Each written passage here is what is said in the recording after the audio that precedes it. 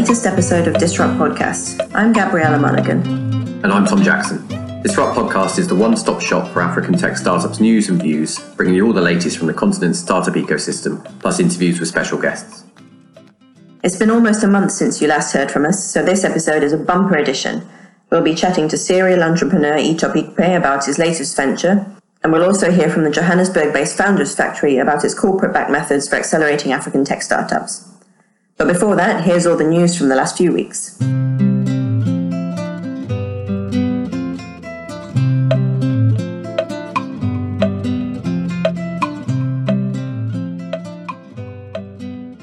Kenya is in the process of adopting startup-specific legislation for the first time after the gazetting of the Startup Bill 2020, which will have its first reading in Parliament next week before 30 days of public consultation.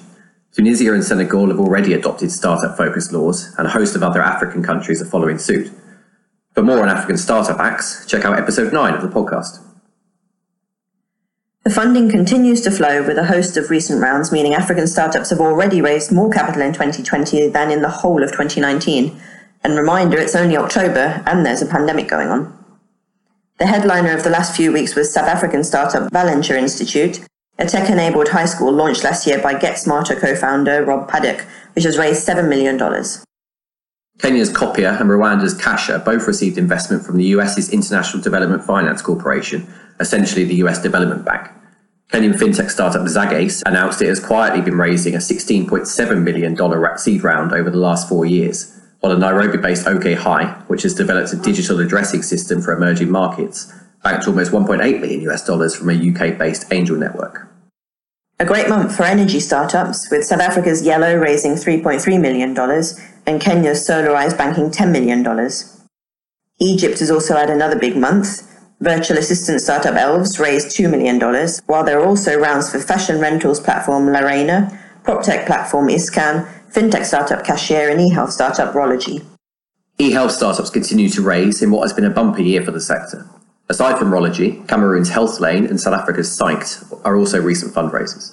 Another health tech company, Nigeria's RxAll, became the latest company selected to participate in Founders Factory Africa's Venture Scale program, which provides access to funding and additional support services. We'll hear from Founders Factory later on. The investment news keeps coming. Seeking an alternative funding model, Nigerian mobility startup Max.ng raised $1 million via an oversubscribed bond, and Mest Africa invested $100,000 in each of 7 graduating tech startups. And it isn't only startups that get funded. The Nairobi-based Impact Africa Network recently secured donations from Silicon Valley luminaries, including Slack's Stuart Butterfield, Box's Aaron Levy, and Craig Newmark of Craigslist, to help it absorb more people into its 12-month Innovation Fellowship program. September also brought news of some acquisitions. Unusually, however, they were made by a startup, and even more unusually, one that has not yet launched operations. Nigeria's AutoCheck, an automotive technology startup recently founded by former Deal Day and Cars 45 CEO Itop Ikpe, announced the acquisition of automotive marketplaces Checky Nigeria and Checky Ghana, previously part of Roam Africa's portfolio. I caught up with Itop to find out more.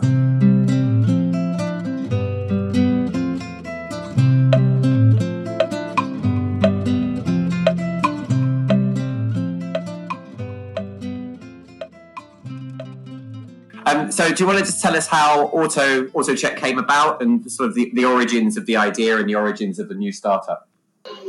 So basically, I wouldn't say there was like one aha moment at any time. I think it's just the amount of time I've spent in the automotive industry.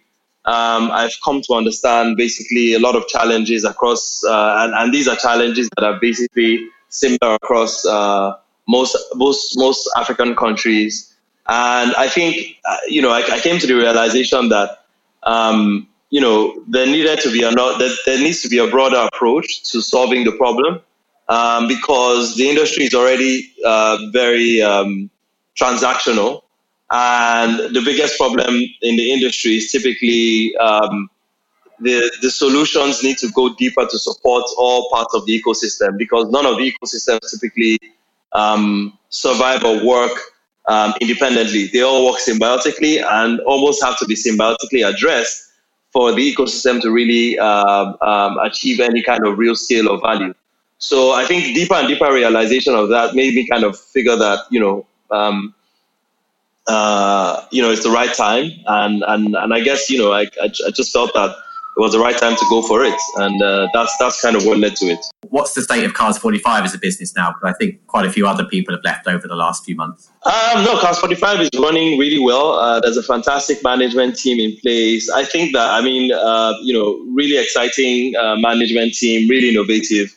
It's doing well, and I'm confident that they'll continue to do amazing things. It's a company that has done fantastically well over the last 4 years, and I'm sure that they will continue to do well. It's running, it's stable, and it's there and it's doing pretty well. Was it a tough decision personally to leave? Of course it was. I mean, leaving something you started is that's probably one of the most difficult decisions I've ever had to make in my life.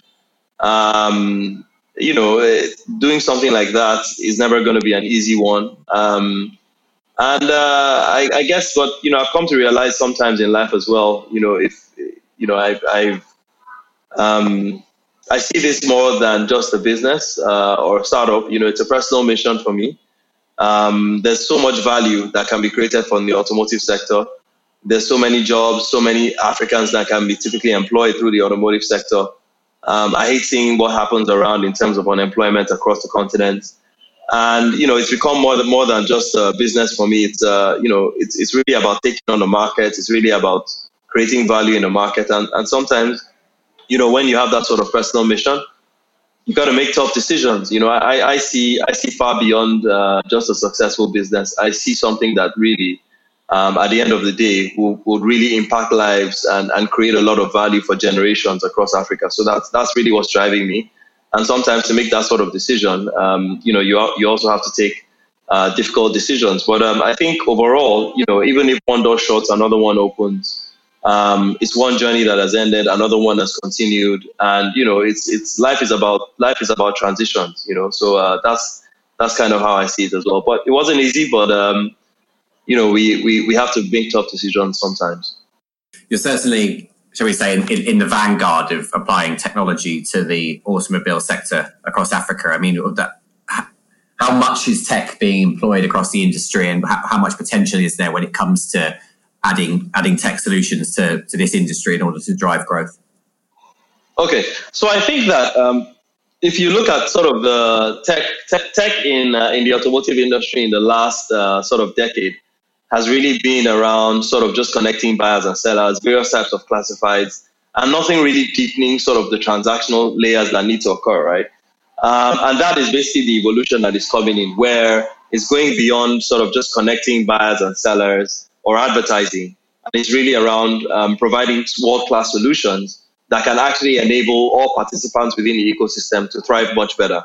I think that technology is the only way we can achieve scale. I think if you look at the automotive industry overall globally, it's one that has actually struggled over time to transition, simply because it's a hard metal industry. It's one of the most thriving industries over the last 100 years across the globe. It's one of the most established industries across the globe. So a lot of the companies that are sort of thriving today have had processes and procedures and supply chains and structures that have been laid out for decades and decades. And so when you're going to apply technology to that sort of industry, it's very difficult to sort of see technology penetrate and become sort of a leading way people do things. So it's traditional in its fundamental nature. But I think that just like every other sector, technology has a large role to play in kind of propelling sort of the way the sector transitions. And I think if you look at like similar to Tesla in terms of how, if you left it to the traditional automotives, I don't think that electric vehicles will be where they are today, or the appreciation for electric vehicles will kind of be where they are today. And actually, coincidentally, Tesla's vision, is to accelerate the adoption of electric vehicles, and that's the thing, is that sometimes it has to come from outside of sort of the traditional means, where someone can look at the sector from a different set of eyes and really apply technology. So I think that auto tech in itself is very key. I think there's a lot of opportunity, and I think particularly for Africa, because most of the transactions and the automotive industry in Africa hasn't really grown with the kind of structures over the years that you would find in Europe or in the US. And so the African automotive sector has really grown very sporadically in a very fragmented way, even though it's thriving, but it's still very fragmented, right? So we're not able to extract a lot of value because of the way it's grown. And I think it's only technology that can begin to kind of bring a lot of transparency into the industry. And through that transparency, you're going to find a lot of the other active players, like financial sector players, like the after-sales sector players, key verticals like that within the automotive sector that can now thrive, that overall bring value to the automotive sector. So I think it has a large role to play, but across the continent as well. I think that in the last 1 or 2 years, we've begun to see a lot of startups coming up with various solutions. I think there's currently an evolution going on in terms of the way people are looking at the space and the way. So I'm very excited in terms of a lot of the solutions that I'm seeing coming up these days, and I'm pretty sure that over the next 4 to 5 years, you're going to definitely find, if you talked about top 5, top 10 startups across Africa, there'll definitely be 1 or 2 automotive players simply because of the value that the automotive industry means to Africa. You guys have launched in the market with a bit of a bang with the announcement of the acquisition of Cheki's brands in Nigeria and Ghana. Just tell us a bit about the thinking behind that. What are the positives that came out of that deal from an AutoCheck perspective and also a Cheki perspective? Okay, so I think that one, if you look at the Cheki brand, I mean, Cheki was literally sort of the first wave of digitization in the automotive industry. It's been 10 years in the market, right? So it's really the first wave of digitization of automotive transactions for a lot of Africans. That was really the first way that a lot of Africans really interacted with the automotive industry digitally. And it's really empowered a lot of dealers, in helping them sell cars, in helping them meet customers. I think, that's one way to see how important Cheki has been in connecting and really having a historic play. Cheki has had a great penetration in the market. It has a fantastic brand over time. They've been known for great customer service. And I mean, we saw it as an opportunity to basically launch our platform and have access to be able to deliver some kind of quality in an effective way. So for us, it's been absolutely tremendous being able to sort of go into the market using the Cheki brand. It's been truly amazing, and we find that it's going to be pretty substantial for us to be able to launch. I mean, we could go into the market, but being able to go into the market leveraging sort of the great work that Cheki has done over time really gives us an amazing edge to be able to deliver our products directly to our consumers and our dealership workshop network. So what's the roadmap now for AutoCheck? I mean, what are the plans for the next 1, 2, 3 years? So I think, first of all, we're focusing on relaunching the product into the market. The product in itself, in the initial phase, is focused on 3 core areas for the consumers. It's enabling them access when they're buying cars, enabling them access warranties on cars they want to buy. It also has a very strong consumer finance layer. So basically, the consumers are able to buy cars through financing, which has a very low penetration rate in automobile transactions across Africa. And third part is basically a maintenance segment as well.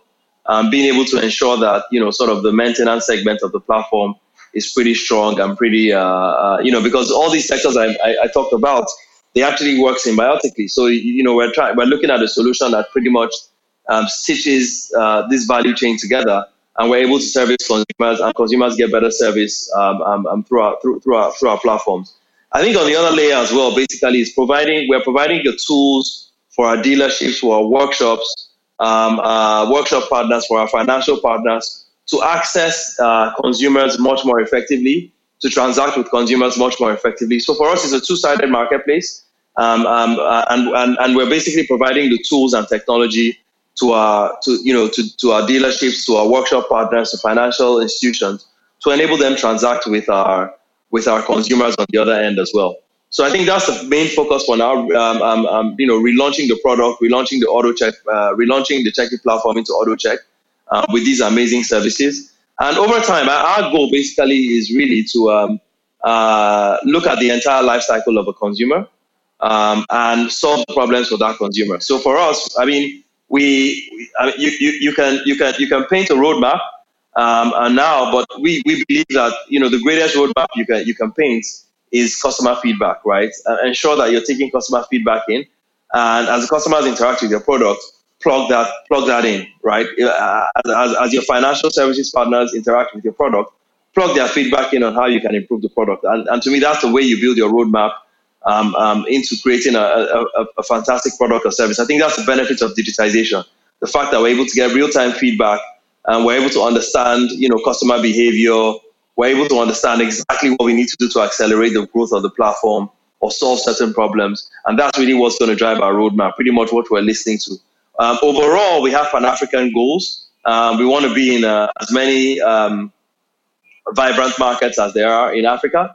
So, over the next 2 to 3 years, our goal basically is to continue to expand our services, continue to expand our technology into multiple African markets, but most importantly, listening to the consumer and adding more and more amazing products to service and deliver great quality to our customers.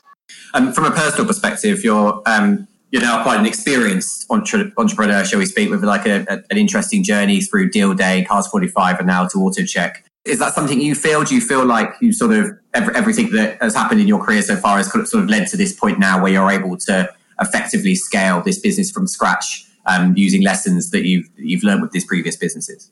Of course, I think that's why I always encourage people to really to go for how they feel, to really try to fulfill your dreams. I think that it's never about where you're starting, but where you're going to end up. And every single thing, whether failure, whether success, the day you have to cry, the day you're happy, all these things come together to make you who you are.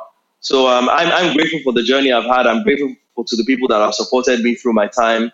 But really, I mean, there's every single lesson, and I rely on those lessons every day. There are a lot of challenges I face, and I have to rely on something I did 10 years ago to give me the confidence to move forward.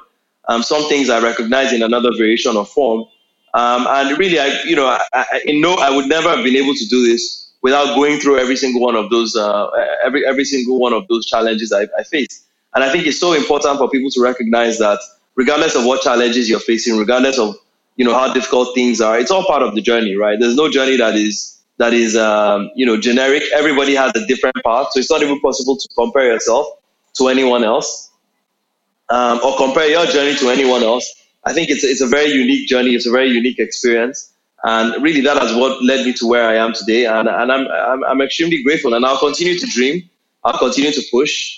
And I continue to be a learner. So I'm not at a point where I even think like, hey, yeah, I've done it all. And I know, I'm still like a sponge. I'm soaking up as much information as possible. I'm learning every day, and it's very exciting. So yeah, so it all builds up to it, and it all matters.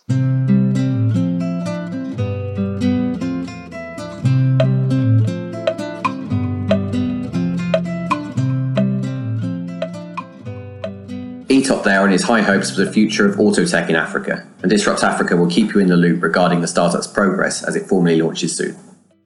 Speaking of launching startups, when the London-based Founders Factory launched its African operations in Joburg in 2018, it said it planned to design, build and scale 140 disruptive tech startups across the continent over the next 5 years.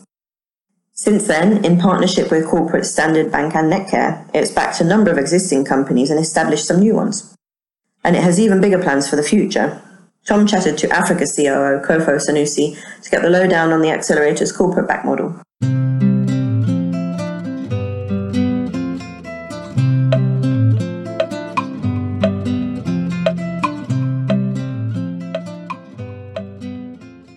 Kofo, welcome to the podcast. Thank you for having me. Do you want to just give us a quick, brief background on Founders Factory in Africa and how its programs work? Yes, indeed. So Founders Factory, we started 2 years ago now in Africa, and we are here to help build and scale ventures across the continent. We have two programs, a build program where we are building businesses from scratch, either with entrepreneurs or directly by ourselves, and we bring in the entrepreneurs in residence. And then we also have the Scale program that works with founders and startups to grow their business. So particularly we focus on helping startups accelerate their product market fit journey. So finding the sort of product user fit, finding paying customers, and getting to scalable economics. That is what the Scale program does. All right, fantastic. And what have you done so far? How many startups have gone through these programs? Yes, so we've had, I think, 12 startups that have gone through, 15 startups that have gone through the Scale program so far. And we've launched 2 businesses on our Build program. On the Scale side, which is where I sit, we've seen real progress in terms of the businesses that we've had there. So we've seen a number from West Africa, Nigeria, Ghana, and then some from the southern region and Eastern Africa as well. I think the real success that we've been able to see beyond things like tangible sort of businesses being able to raise money is actually helping these businesses really understand how to build their businesses, right? So really putting in place repeatable methodology that are scalable for their business, everything from sort of like product thinking to improving their growth capability or their partnership strategy and their partnership capabilities. Those are the things that we really focus on in terms of ways of working that are truly scalable. We've also helped some of our startups secure large partnerships, securing pilots that will hopefully convert to sort of commercial agreements. And more tangibly, we've helped businesses actually build and launch their product themselves, right? So everything from designing a credit facility model to designing marketplaces and actually building MVPs. So we're really varied in terms of the range of things that we can do and the range of things that we've seen our businesses achieve. One of your unique selling points is your partnerships with key corporates such as Standard Bank and Netcare. I mean, what's so impactful about these partnerships, and what are you offering startups when it comes to access to these corporate partners? Yes, I mean, they are, I would say, the Trojan horse and part of our offering. If you take Standard Bank, for example, who is our financial services fintech partner, they are, Africa's largest bank. In terms of presence across the continent is very impressive. And just for a startup to be able to accelerate access to the likes of Standard Bank is so important. So knowing everything right from just being able to access expertise from a bank like Standard Bank. For example, we had a startup who was setting up a lending facility for its customers and just trying to work through regulations and understand what was required was just so complicated, and they hadn't seen any success or progress at all. Within the sort of first month or so of joining the program, just being able to get access to expertise from Standard Bank, who were specialists in that area. They knew not just the region the business was based in, but other markets in Africa, connect them to other experts in the bank. That really made a difference in terms of accelerating how quickly the business could start to work on its product or where it could take its product to next. So that's just one example in terms of access to expertise. But it's also having access to customers, right? So Standard Bank, as a bank, having lots of customers itself.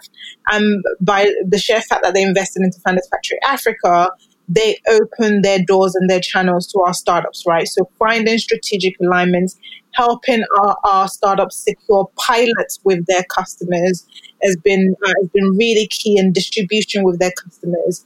Equally, Netcare, largest private medical group in South Africa, they have been tremendous in terms of our health tech program and just the health businesses that we've been able to bring into the program. So just by having access to the expertise, being able to really connect into their network also is really making a difference to these startups. So clear benefits for the startups, but what's in it for the corporates themselves? That's a good question. I think a number of things. I think one is classic to say, but just being able to have visibility to these really small startups, but that are incredibly fast and nimble in the way that they work and advance in so many ways in terms of technology, and just being able to access what is coming onto the market and get insight into that, and also be able to partner with them, right? So these startups are finding ways to do it quicker and better in some ways. So it's actually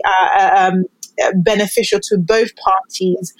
Sometimes startups are able to have reach that the corporates can't. We've certainly seen that in some of our businesses, and the alignment has been really important. So that's one aspect. The The second aspect is actually the other part of our business, which is the build program. The pain points that these corporates are having, just having a partner in a way, an innovation partner where those pain points can be turned into valuable insights that then inform our sort of the types of businesses that we're building. So they know in a way that there is a partner that is addressing these pain points and are building businesses that can resolve those pain points, which in reality is not just them struggling, it's them and possibly other corporates and others out there in the market too. So the valuable insights from their pain points helps in terms of building new businesses that can then hope to solve the problems that they are facing too. It seems that as the African Accelerator Program industry or the incubator industry has developed over the last few years, that these corporate-backed or linked programs are sort of the way of the world now and the next stage. I mean, is this how you see the industry developing in future with lots of corporate support and linkages? I think so. I think the corporate support is so important for startups. Again, I pointed out earlier in terms of the access, the reach across the continent that these corporates have. And just for a small startup, you just can't get that, right? It just by the sheer fact that these businesses have existed for centuries in some cases, a startup just doesn't have that same leverage. And so corporate insights and corporate expertise, just being able to work through the complexities of regulation or how to operate in specific markets that these startups just don't have. That is where the experience of the big corporates really come in and can really pay off for startups. So I think corporates are key, and the collaboration with the two, both the startup and the corporate, is what's really going to breed success for the continent. One of the negative impacts, or many negative impacts we've seen from the COVID-19 pandemic and its associated fallout is a decline in corporate budgets or corporate budgets being put on hold. Are you expecting there to be a negative impact on sort of startup corporate collaboration as a result of that? That's a good question again. I would hope not, but certainly can't anticipate those things. And I wouldn't be surprised if in the short term, there will be a little bit of a closer purse strings, or what's the word? Corporates are playing their cards a little bit closer to their chest in terms of the level of engagement just as a result of COVID. But I think a lot of corporates who have been engaging already will tell you that they've seen the tremendous value that it adds to their business in the examples that I've mentioned, but also just in the culture that it brings and how it drives innovation for them too within their business. And just those things in terms of the value of that cannot be measured. And I would just from the conversations that I've been privy to so far, corporates are still thinking about engagement with startups on the continent. They're still thinking about innovation. So whilst one might expect that we will see sort of a slowdown in what they are spending, I think the desire to contribute, to continue to engage and to work with startups has not stopped in the conversations I've been having. So if it's not sort of direct capital in terms of funding, I think we'll still see corporates continue to engage in other ways that's not necessarily just through capital. Fingers crossed. In terms of Founders Factory Africa, then, what are the aims for the next 18 months, 2 years? I mean, do you have targets in terms of the number of startups you're going to back? Are you looking for new corporate partners? Are you expanding beyond fintech and healthcare into new verticals? Just give us an insight into what the future holds. Absolutely. So at the moment, we are in two sectors. We are in fintech and in health, and we will continue to deliver in those where we'll be accelerating or scaling 5 startups in each of those verticals each year. So we're calling and we're continuously on a rolling basis looking for startups who meet our investment criteria to support on the growth journey. We equally will be launching new businesses. So based on the 2 sectors we're in, we'll be launching 4 each year, which is very exciting.